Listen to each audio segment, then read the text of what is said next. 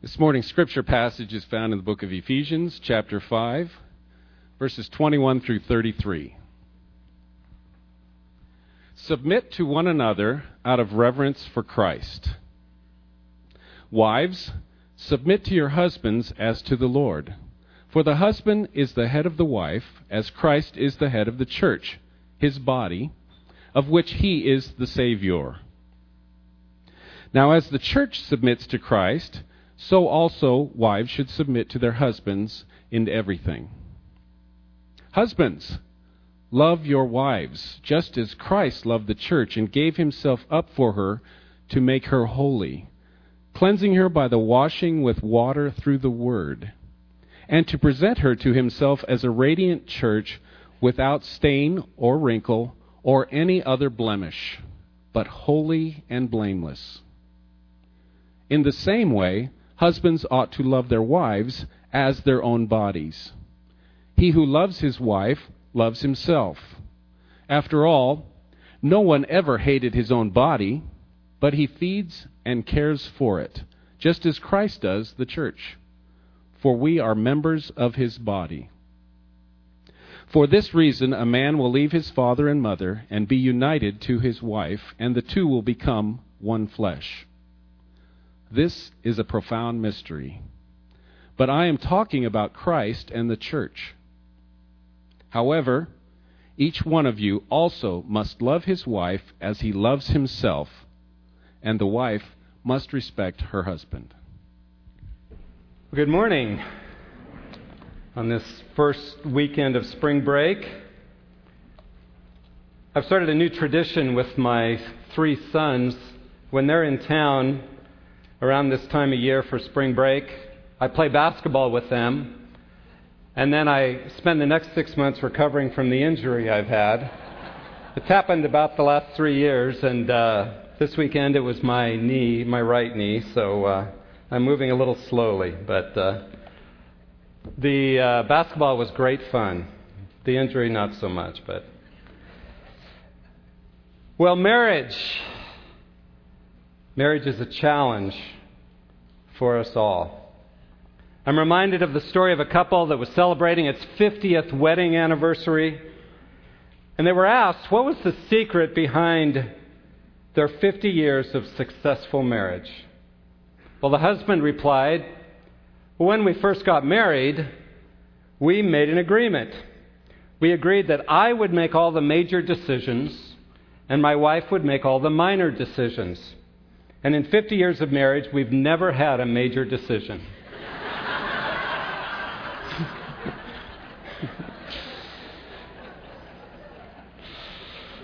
Oh, boy. Well, for the next 2 weeks, we'll be looking at marriage in this wonderful passage in Ephesians. And let me encourage you that if you're only here today, or you're only hearing this one, and you're going to be gone next week, make sure you listen to on the internet, or you get the CD or whatever, because it's 2 parts, and you need to hear both. Though today the focus is on wives, next week it's on husbands, who really will wrap up the whole thing next week. So it's really important you hear both. And I just want to say, as we begin talking about marriage, I want to acknowledge those who are single, who long to be married, and talking about marriage is very painful for you. Those who are in especially lonely marriages, broken marriages, abusive marriages, it's hard. I get that. But I think God wants you to hear this. Partly because God's call to submission and to love, the specific call to wives and to husbands, is a call to every believer. We're all called to submit. We're all called to love. Over and over again in the Scriptures. So what we're talking about, though specifically applied to marriage, really applies to all of us as followers of Jesus Christ. It's a call to every believer. Now, as we look at this passage on submission, wives, submit to your husbands, I believe this is one of the most misused and most misunderstood passages in all the Scriptures. It raises huge struggles and questions misunderstandings. And I would venture to say that all of us in this room have, in some way, a wrong understanding of what submission in marriage is all about. I think we've been tainted by our world. We don't really understand God's will for submission and male headship. We have our preconceptions, but that isn't necessarily what this passage is talking about. And so I'm challenging you this morning, no matter what your view has been, that you have an open heart and an open mind and ask God to teach you His view of submission. My title for this 2 weeks is A Radical Christian Marriage. I believe Christian marriage is meant to be completely different than the marriages in the world around us. They have a quality that is completely different. And so I'm challenging you to listen and hear what God wants to say to you. Because just in my study in these last few weeks, I have learned a lot that I didn't understand before about Christian marriage. So be open to what God might teach you today. Let me begin with prayer. Lord, as we open up this difficult passage and this difficult topic, may you speak to us. May you especially minister to those that are longing to be married or those that are in especially difficult and painful marriages. May they know your comfort and your grace, and may you, by your Spirit, teach them what you want them to hear today. For all of us, Lord, may we learn more what it means to be submissive in all our relationships, but especially in marriage. Help us especially all to learn to be submissive and to be loving, to follow you as our example. We pray in Jesus' name. Amen.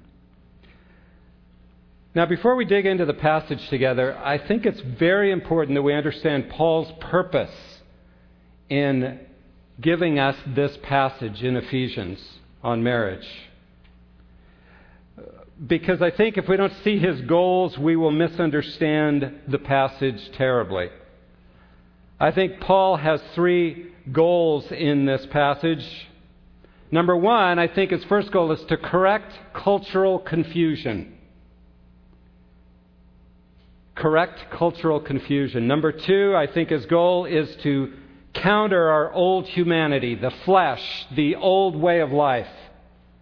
Remember in Ephesians, we're moving from the old life, put off the old, and we're learning to put on the new. Sit, walk, stand. We're learning to walk. We're in that section of Ephesians now where we're learning to live out all that God has done for us as described in chapters 1 through 3.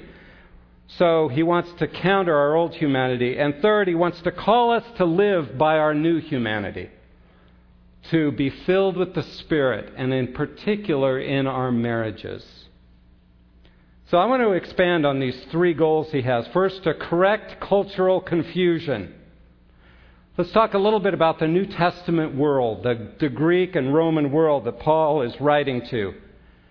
As you probably know, it was a very patriarchal society overall.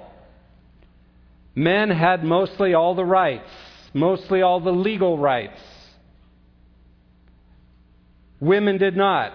They had no legal rights to speak of. Men were in charge of their homes, of society, patriarchal society.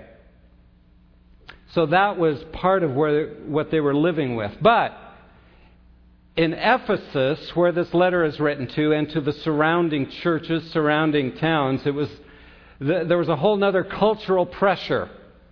You see, Ephesus was the home of the cult of Artemis.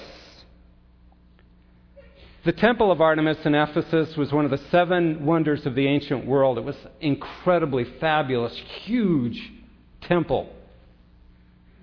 And in that temple, which, according to tradition, the whole cult of Artemis was begun by the Amazon women who came down from the north, warrior women who were dominant and strong and powerful.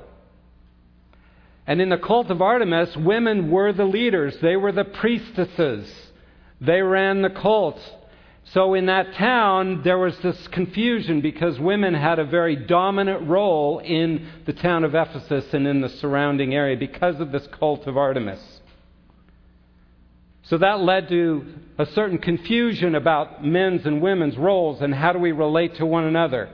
Then you add to that people were coming to Christ and they were hearing the message that men and women are absolutely equal before the Lord. There is no male or female, Jew or Gentile, slave or free. In the Lord, we are absolutely equal. And all of a sudden, men and women are worshiping together, and women are having an opportunity to be part of worship and leading and all kinds of things, using their gifts. And this was revolutionary for their society. So in that confusion, you've got the patriarchy and the Artemis cult, and then you've got people coming to the Lord. People were confused, and they were wondering, how do we dwell together then? What does God really call us in the ways we live together, especially in marriage? How do men and women relate, husbands and wives? Well, let's think about our own culture and our own cultural confusion. We're terribly confused. We've lived largely in a patriarchal world. Men have been able to dominate. They've been in control. And though we call ourselves a Christian nation, and we say we've been a Christian nation from the beginning, it wasn't until 1920 that women even received the right to vote and to run for office. Interesting, isn't it? Where's the equality in that? But since that time, there's been a strong movement to put down the male dominance that has been controlling much of our culture, Western culture, Eastern culture, our whole world. And so there's been a move in recent years, a reaction to the male dominance, so that our culture now promotes androgyny, is a word you might use, a leveling, a wiping out of all differences between men and women. There's pressure that men should be soft, feminine, and women should be strong and powerful and masculine. The result I see in our culture is a great frustration, confusion. Men have nowhere to feel like men, so they're drawn to sports and hunting where they feel like they have some way to express their strength. Because in culture, it's not okay. And women are frustrated themselves. They're especially made, if they're a nurturing woman, to feel worthless. They're made to feel worthless if they aren't strong and assertive and if they don't have a career. So our culture puts them down as less than others. You add to that this whole drive in our culture for personal autonomy, the individualistic pressure we have that you need to stand up for yourself and you need to be the center of your universe. You need to be autonomous. Life must be fair and you should stand up for your own rights, always. And on top of that, we have a much cultural confusion about what marriage even is. We're told over and over again, marriage is just a construct of religion. It's not designed by God at all. It's something that has been designed by men, and therefore we can redefine it as no longer between a man and a woman, but between two of the same sex, etc. And it keeps getting expanded and confused. So that's the cultural confusion we live in, which was much like the first century cultural confusion. And so we wonder, what does it mean to be husbands and wives together in a Christian way? So Paul, first of all, is writing to correct cultural confusion. Secondly, he's writing to counter the old man, the old humanity, the flesh. Since sin entered the world with Adam and Eve, right from the beginning, we are selfish. We come into marriage with this drive to want our spouses to meet our needs. Not to give freely to our spouses, but we want them to meet our needs. So in marriage, men come in and they long for their wives to give them the respect that they so desperately want as men. But we are so fearful of our wives' rejection. that we protect ourselves, and men tend to fall into avoiding. We avoid either through dominance or through withdrawal. Men dominate, they're controlled, but it's a way to protect themselves from the fear of rejection. You see, dominant men are weak men. And men who withdraw are doing the same thing, trying to, out of their weakness and fear, protect themselves from hurt, so they just shut down. Women in their fallenness long for love. That's part of God's creation. They long for love and security in a relationship with a man who really cares for them. But because marriage is hard and he's not perfect, he doesn't love her well, women fall into control. And they control often either through kind of an appeasement where they work hard, and if I could just keep my husband happy, he'll someday love me like I want to be loved. And so she's trying to maneuver and control everything that happens. And it never really works. Or women control through manipulation, trying to get what they want from them, and that never works either. Or they try to protect themselves to stay safe. And that is all the flesh. That's the old humanity. And Paul is trying to counter that because that never works.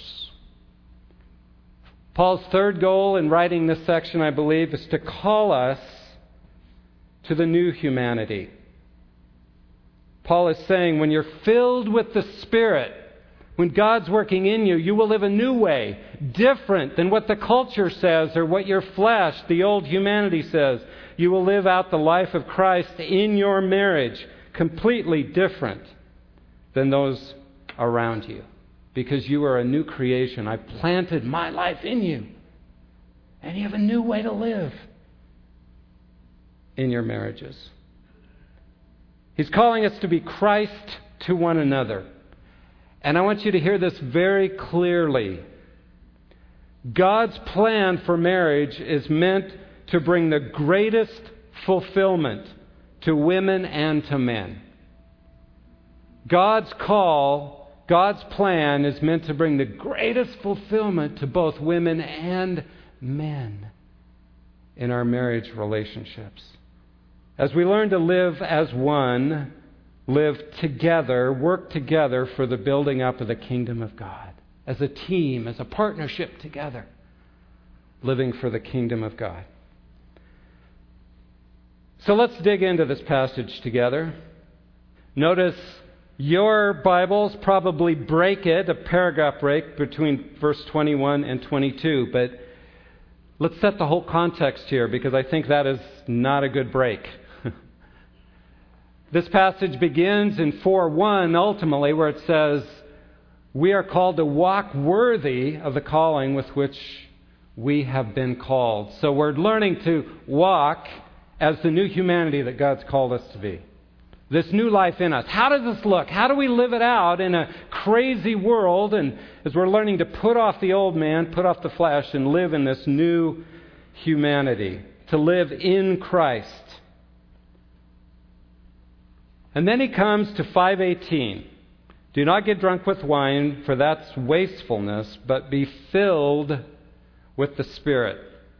Now, grammatically in the Greek, and David talked about this last week, let me highlight it for you. Grammatically in the Greek, that is the main verb that governs really a whole chapter. The rest of this chapter and well into chapter 6. Be filled with the Spirit. And then that command has 5 subordinate verbs underneath it. One of which is submit to one another in the fear of Christ. The last one in verse 21. Everything from verse 21 through 6:9 is saying, and here's how you are to submit to one another in certain relationships. Here's how wives submit. Here's how husbands submit in their marriages. Here's how children submit. Here's how parents submit.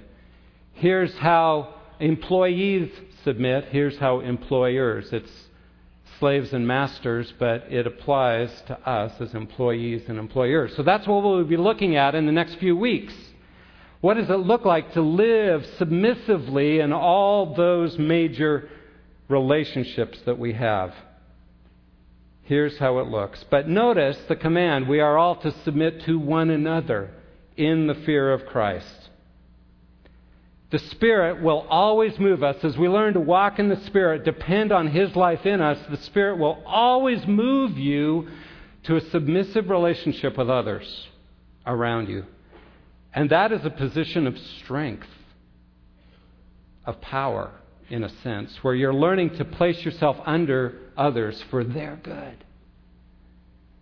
But it means that the Spirit will move us not to a position of dominance, but submission. So if you are taking a controlling, a dominant position, commanding others to submit to you, that is not the Spirit. That is not God's call. It is never God's call to us as believers. So we are to submit to one another. Be subject to one another. Same idea. What is submission? What is being subject? That word means to voluntarily rank myself under another person for their greater good. Voluntarily, out of a position of strength, to voluntarily rank myself under another person for their greater good. To use my resources to build them up, to strengthen them, to help them become all that God created them to be. It means to put aside my selfish interests for the sake of another person. In the fear of Christ, it says, you see, it all comes out of our relationship with Him. If I reverence Him, if I trust Him, if I really believe that Jesus is going to take care of me, then I don't have to control you or manipulate you or do anything. I can rest in what He is doing for me and use my resources for your good. That is the joy of living in this new covenant, in this new humanity that God is doing in us, building in us as we're learning to live in the Spirit, walk in the Spirit, be filled with the Spirit. Now, most Christians, when they try to define what does submission mean in marriage, they tend to define it with the husband makes the final decision, if need be. To be honest, I think submission has very little to do with decision making. I just don't think that's what he's not thinking that shallowly here. He's thinking much more deeply and profoundly than who makes the decisions. In fact, I think a good marriage, most decisions are made together. In fact, maybe all marriages are made together.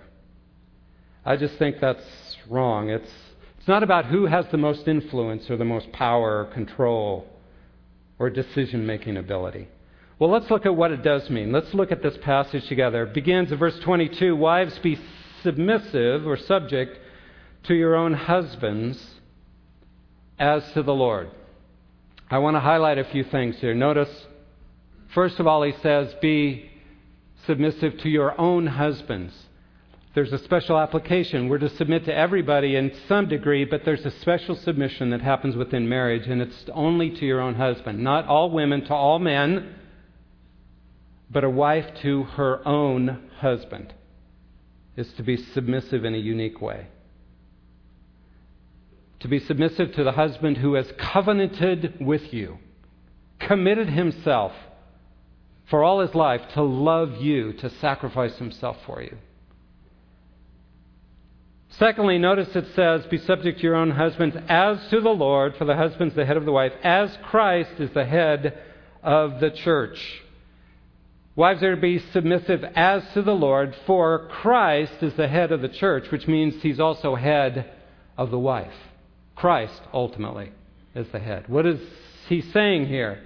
I think Paul's saying that submission to your husband as a wife is always out of your submission to Jesus. First and foremost, that's what it's all about. It's trusting your heart to Him. It's believing that He is taking control of you. And as my submission, out of my submission to Jesus as my ultimate head, I'm learning to trust Jesus so in a way that I can now submit to my husband, seek His best, use all my resources for His good, to build him up to help him become the man that God created him to be. Ultimately, submission is trusting God to take care of you as a wife and trusting God to work through your imperfect husband as you follow him. It's not trusting that your husband's going to do it all right, because you know that ain't going to happen. No, it's trusting Jesus that he's at work, even in your imperfect husband, and therefore I can submit to the Lord first and then ultimately to my husband. And then you've got the statement, the husband is the head of the wife. What is headship? Well, I don't really want to talk about it today. I'm going to put it off till next week. Mostly. But I want you to note something very important. A couple of words we'll talk about much more next week that I think have to do with headship. I would use the word leadership, maybe, responsibility. People like to throw out the word authority. I don't think that's what he's getting out at here. I don't think that's what Paul's talking about. Headship can mean authority. I don't think he means that here, and let me tell you why. Notice what he says. He says, as Christ is, the husband's the head of the wife, as Christ is the head of the church, he himself being the Savior of the body. 24 times in the book of Ephesians, Paul calls Jesus Lord. He's emphasizing Jesus' authority, his power. Only one time in the entire book of Ephesians does Paul call Jesus Savior. You see, headship has two parts to it, at least. One is authority, power, control. But the other part is giving up your life for another, like Jesus did for us. It's setting aside your own interests for the sake of another. So Paul clearly is emphasizing in this passage, husbands, when you think about headship, here's how I want you to think about it. Not about authority, but this aspect of Jesus' headship. That he's a Savior who gave up all his rights, for our sake. And husbands, that's the kind of headship I'm calling you to. That's what Paul's emphasizing in this text. And we will talk about that more next week. And I know some of you men are thinking, boy, I'm going to find something else to do next week. But no, you need to be here. We all need to hear this. See, Jesus' headship models for a husband not lordship, but Savior, dying for the sake of those you love. And then it says to women, it says, you are to be submissive, those last two words, verse 24, in everything. Whoa, wait a minute. I have to submit to my husband in everything? Yeah.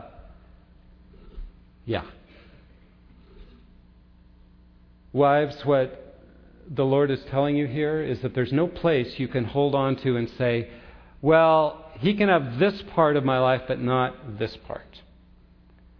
I'm going to dig in my heels here. This is my blank, blank, blank. My money, my territory, my house, my kids, my whatever. No.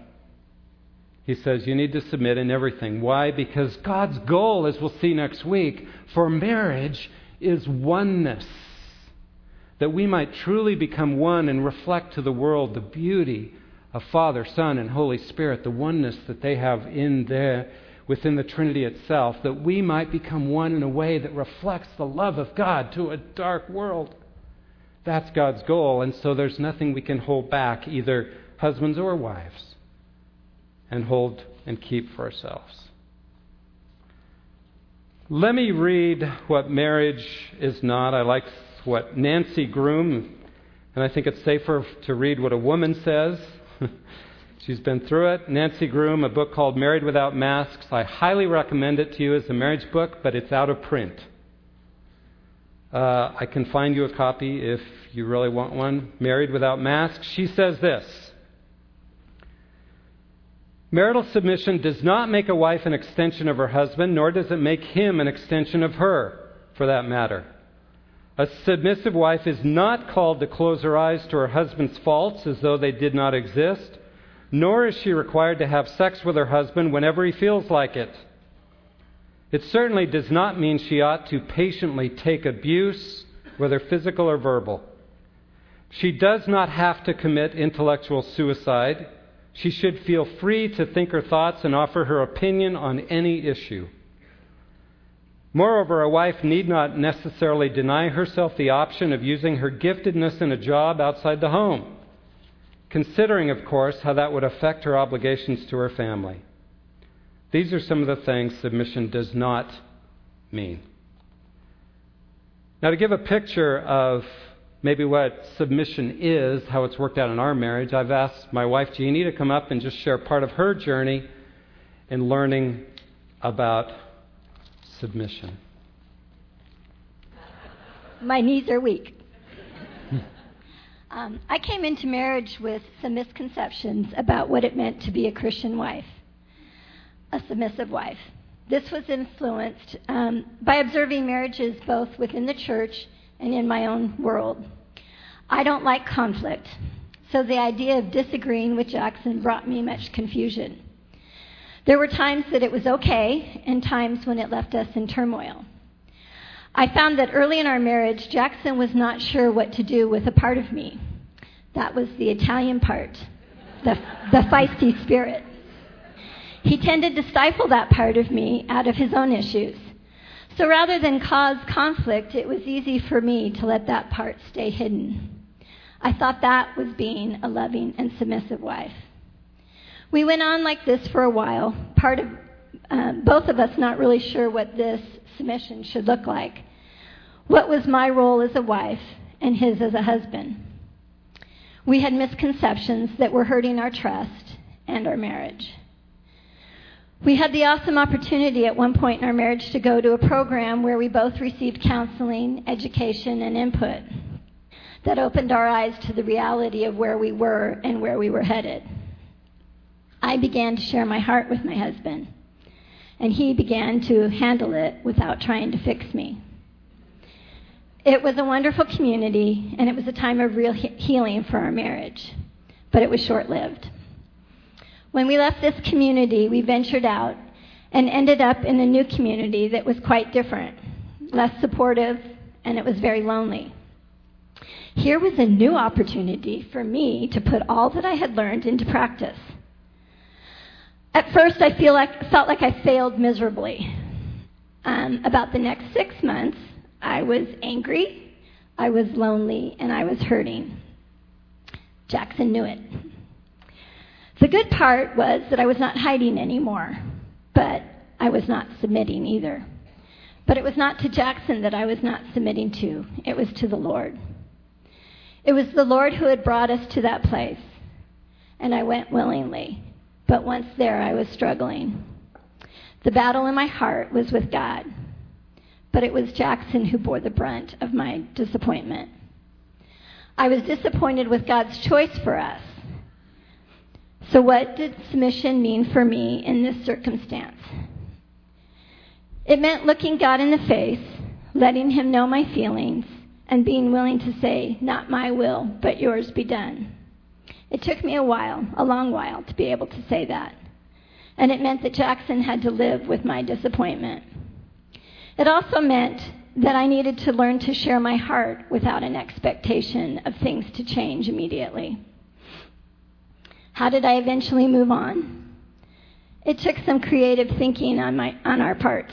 Lots of tears, lots of discussion, as well as movement outside the box. Mostly it took a change of heart and mind. Choosing to be content where God had placed us for however long he had placed us there. Even in my loneliness, I could choose to love and care for those he entrusted to me, to show hospitality, to be patient. I could also choose to not try to manipulate my husband, but share my heart openly, remembering that Jackson is not God. There were many reasons that we had been brought to that place, which I give God much glory for, but those were all things we learned later. Thankfully, Jackson hung in there with me, loving me right where I was, knowing that he could not change the situation, he could not fix me. Rather, his role was to love me, to pursue me, and to continue to pray for me. A more recent example of a situation we had to work through was partly a financial situation. Living on a budget, part of what we have worked out for our marriage was that I don't buy non-daily items over a certain amount without talking it over. For example, we had decided to start looking for a new coffee table over a year ago. Okay, I'm the one that looks, and I'm not a great shopper. There are not too many coffee tables at food stores. I finally find a coffee table that I really like the looks of, and it was on sale. That's very important to me. I went home and told Jackson about it, and his comment was, "Why didn't I buy it?" And that was obvious to me. I didn't buy it because I value his opinion. We look at things differently. He sees things from a practical perspective that adds to my visual perspective, making us a good team. So we went together to see it, and he did not think it was made very well. I could have been really disappointed at that point because I'd already spent a year looking. But his comment was, "I'm sorry, I would rather spend more money on something that was made well than something that isn't going to last. Tell me what you like about this coffee table so that we can look together and see if we can find something similar." That was really easy to submit to, okay? We continued our search, eventually finding something that was made well, fit our budget, and was visually appealing to me. In this instance, submission meant waiting. Often it does. A bit of a compromise on my part in style, because we couldn't get the exact same coffee table. More research and more involvement together to find something that we both agreed on. I hope this helps you to think how to submit to the Lord, to one another, without feeling somehow less. God has made us women with feelings, with emotions, with purpose, with wisdom.